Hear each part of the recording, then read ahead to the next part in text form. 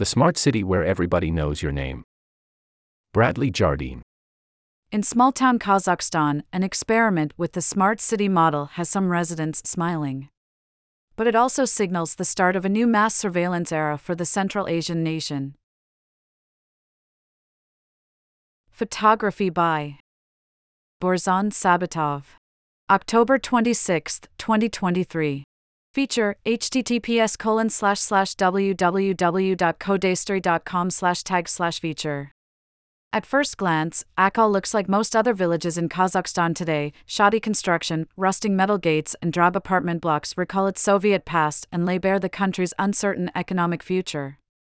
But on the village's outskirts, on a hill surrounded by pine trees, sits a large gray and white cube, a central nervous system connecting thousands of miles of fiber optic cables, sensors and data terminals that keeps tabs on the daily comings and goings of the village's 13,000 inhabitants. This is the command center of Smart Akal, a pilot study in digitized urban infrastructure for Kazakhstan. When I visited, Andrei Kirpichnikov, the deputy director of Smart Akal, welcomed me inside. Donning a black Fila tracksuit and sneakers, the middle-aged Akal native scanned his face at a console that bore the logo for Hikvision, the Chinese surveillance camera manufacturer. A turnstile gave a green glow of approval and opened, allowing us to walk through. All of our staff can access the building using their unique face IDs, Kirpichnikov told me. He led me into a room with a large monitor displaying a schematic of the village. The data inputs and connected elements that make up Smart Akal draw on everything from solar panels and gas meters to GPS trackers on public service vehicles and surveillance cameras, he explained. Analysts at the command center report their findings to the mayor's office, highlighting data on energy use, school attendance rates, and evidence for police investigations. I see a huge future in what we're doing here, Kirpichnikov told me, gesturing at a heat map of the village on the big screen. Our analytics keep improving, and they are only going to get better as we expand the number of sensory inputs. We're trying to make life better, more efficient, and safer, he explained. Who would be opposed to such a project? Smart Akal presents an experimental vision of Kazakhstan's economic prospects and its technocratic leadership's governing ambitions. In January 2019, when then-President Nursultan Nazarbayev spoke at the project's launch, he waxed about a future in which public officials could use networked municipal systems to run Kazakhstan like a company. The smart city model is appealing for leaders of the oil-rich nation, which has struggled to modernize its economy and shed its reputation for rampant government corruption. But analysts I spoke with say it also marks a turn toward Chinese-style public surveillance systems. Amid the war in Ukraine, Kazakhstan's engagement with China has deepened as a way to hedge against dependence on Russia, its former colonial patron. Kazakhstan's smart city initiatives aren't starting from a digital zero. The country has made strides in digitizing public services and now ranks second among countries of the former Soviet Union in the United Nations E-Governance Development Index. Estonia is number 1. The capital Astana also has established itself as a regional hub for fintech innovation. And it's not only government officials who want these systems. There is a lot of domestic demand, not just from the state but also from Kazakhstan's middle class, said Erika Murat, a professor at the U.S. National Defense University. There's an allure about smart city systems, which in China and other Asian cities are thought to have improved living standards and reduced crime. They also hold some promise of increasing transparency around the work of public officials. The government hopes that digital platforms can overcome cases of petty corruption, said Oyuna Baldakova, a technology researcher at King's College London. This would be a welcome shift for Kazakhstan, which currently ranks 101st out of 180 countries on Transparency International's Corruption Perceptions Index. But the pilot in Akal doesn't quite align with these grander ambitions, at least not yet. Back at the command center, Kirpichnikov described how Akal saw a drop in violent crime and alcohol-related offenses after the system's debut. But in a town of this size, where crime rates rarely exceed single digits, these kinds of shifts don't say a whole lot. As if to better prove the point, the team showed me videos of crime dramatizations that they recorded using the smart ACOL surveillance camera system. In the first video, one man lifted another off the ground in what was meant to mimic a violent assault, but looked much more like the iconic scene where Patrick Swayze lifts Jennifer Grey overhead at the end of Dirty Dancing. Another featured a man brandishing a Kalashnikov in one hand, while using the other to hold his cell phone to his ear. In each case, brightly colored circles and arrows appeared on the screen, highlighting evidence of wrongdoing that the cameras captured, like the lift and the Kalashnikov. Kirpichnikov then led me into Smart ACOL's situation room, where 14 analysts sat facing a giant LED screen while they tracked various signals around town.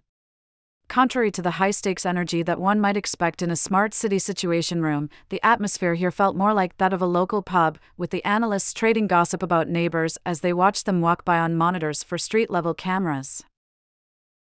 Kirpichnikov explained that residents can connect their gas meters to their bank accounts and set up automatic gas payments. This aspect of Smart ACOL has been a boon for the village. Residents I spoke with praised the new payment system. For decades, the only option was to stand in line to pay for their bills, an exercise that could easily take half a day's time. And there was more. To highlight the benefits of Smart ACOL's analytics work, Kirpichnikov told me about recent finding. We were able to determine that school attendance is lower among children from poorly insulated households. He pointed to a gradation of purple squares showing variance in heating levels across the village. We could improve school grades, health, and the living standards of residents just by updating our old heating systems, he said. Kirpichnikov might be right, but step away from the clean digital interface and any ACOL resident could tell you that poor insulation is a serious problem in the apartment blocks where most people live, especially in winter when temperatures dip below freezing most nights. Broken windows covered with only a thin sheet of cellophane are a common sight. Walking around ACOL, I was struck by the absence of paved roads and infrastructure beyond the village's main street. Some street lamps work, but others don't. And the public Wi-Fi that the village prides itself on offering only appeared to function near government buildings. The village also has 2 so-called warm bus shelters, enclosed spaces with heat lamps to shelter waiting passengers during the harsh Kazakh winters. The stops are supposed to have Wi-Fi, charging ports for phones, and single-channel TVs. When I passed by one of the shelters, I met an elderly ACOL resident named Vera. All of these things are gone, she told me, waving her hand at evidence of vandalism. Now all that's left is the camera at the back. I don't know why we need all this nonsense here when we barely have roads and running water, she added with a sigh. Technology doesn't make better people. Subscribe to our authoritarian tech newsletter. From biometrics to surveillance, when people in power abuse technology, the rest of us suffer. Written by Ellery Biddle. Vera isn't alone in her critique. Smart ACOL has brought the village an elaborate overlay of digitization, but it's plain to see that ACOL still lags far behind modern Kazakh cities like Astana and Almaty when it comes to basic infrastructure. A local resident named Lyubov Nativa runs a YouTube channel where she talks about ACOL's lack of public services and officials' failures to address these needs. The local government has filed police reports against Nativa over the years, accusing her of misleading the public.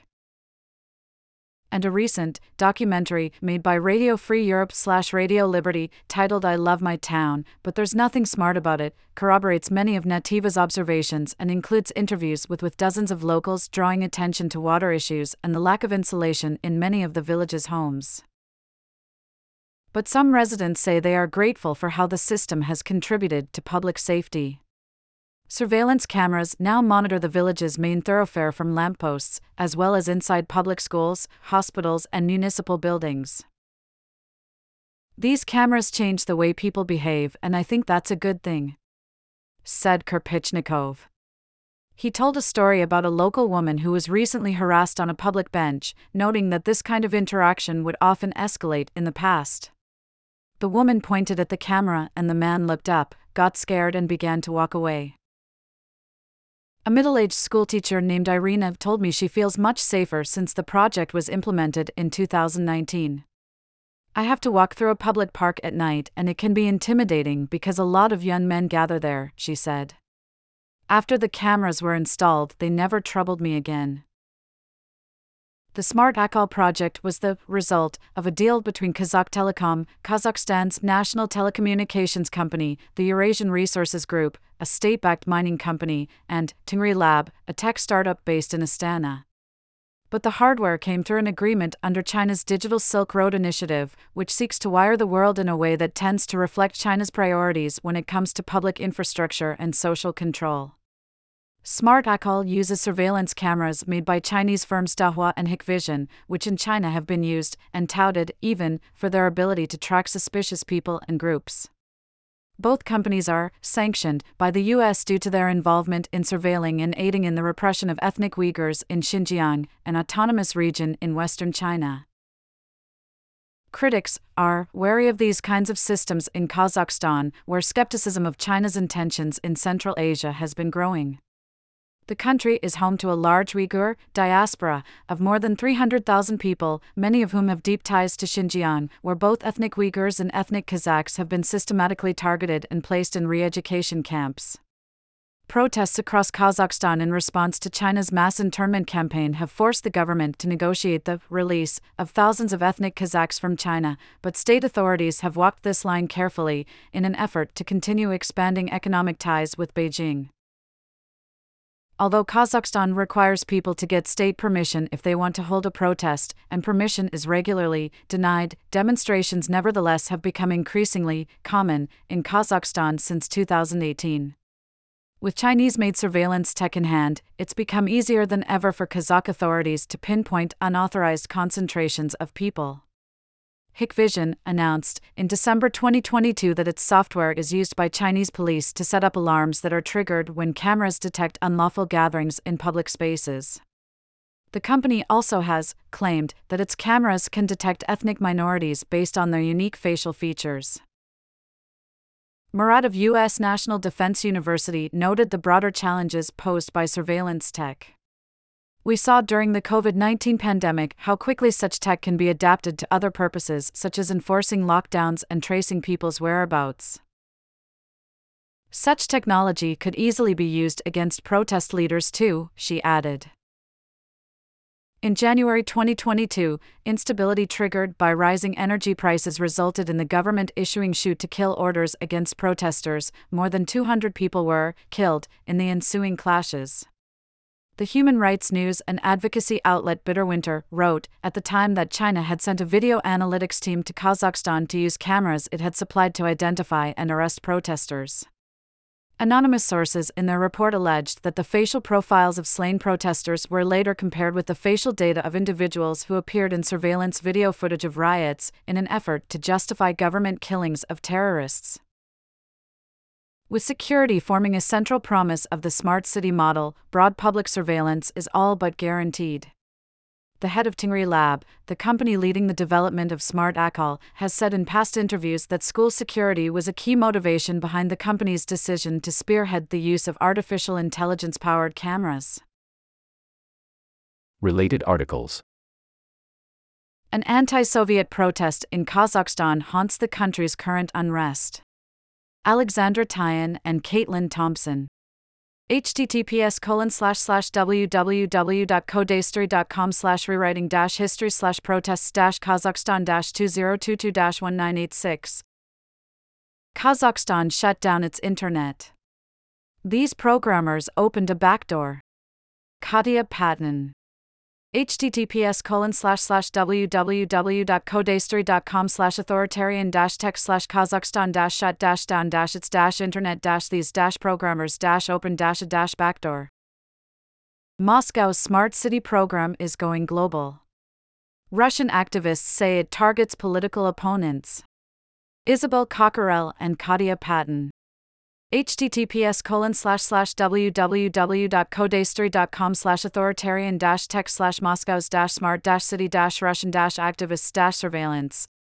After the high-profile incident in Kerch, we added the ability to automatically detect weapons, he said, referencing a mass shooting at a college in Russian-occupied Crimea that left more than 20 people dead in October 2018.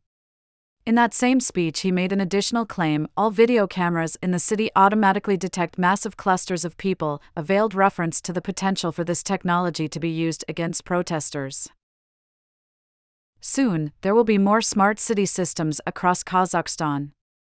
Smart Akal and Kazakh Telecom have signed memorandums of understanding with Almaty, home to almost 2 million people, and Karaganda, with 500,000, to develop similar systems. The mayor of Karaganda was impressed by our technology and capabilities, but he was mainly interested in the surveillance cameras, Kirpichnikov told me. As to the question of whether these systems share data with Chinese officials, we simply don't have a clear answer on who has the data and how it is used, Murat told me. We can't say definitively whether China has access, but we know its companies are extremely dependent on the Chinese state. When I reached out to Tingri Lab to ask whether there are concerns regarding the safety of private data connected to the project, the company declined to comment. What does all this mean for Akal? The village is so small that the faces captured on camera are rarely those of strangers. The analysts told me they recognize most of the town's 13,000 inhabitants between them. I asked whether this makes people uncomfortable, knowing their neighbors are watching them at all times. Danner, a born-and-raised Akal analyst in the Situation Room, told me he doesn't believe the platform will be abused. All my friends and family know I am watching from this room and keeping them safe, he said. I don't think anybody feels threatened, we are their friends, their neighbors. People fear what they don't understand, and people complain about the cameras until they need them, said Kirpichnikov. There was a woman once who spoke publicly against the project, but after we returned her lost handbag, after we spotted it on a camera, she started to see the benefits of what we are building here. After a few years with the system up and running, it's normal, said Danner with a shrug. Nobody has complained to me. For regular people, it doesn't mean a whole lot. And that may be okay, at least for now. As Irina, the young school teacher whom I met on the village's main thoroughfare, put it, I don't really know what a smart city is, but I like living here. They say we're safer and my bills are lower than they used to be, and I'm happy. The story you just read is a small piece of a complex and an ever-changing storyline that Coda covers relentlessly and with singular focus. But we can't do it without your help. Show your support for journalism that stays on the story by becoming a member today. Coda Story is a 501(c)(3) U.S. nonprofit. Your contribution to Coda Story is tax deductible.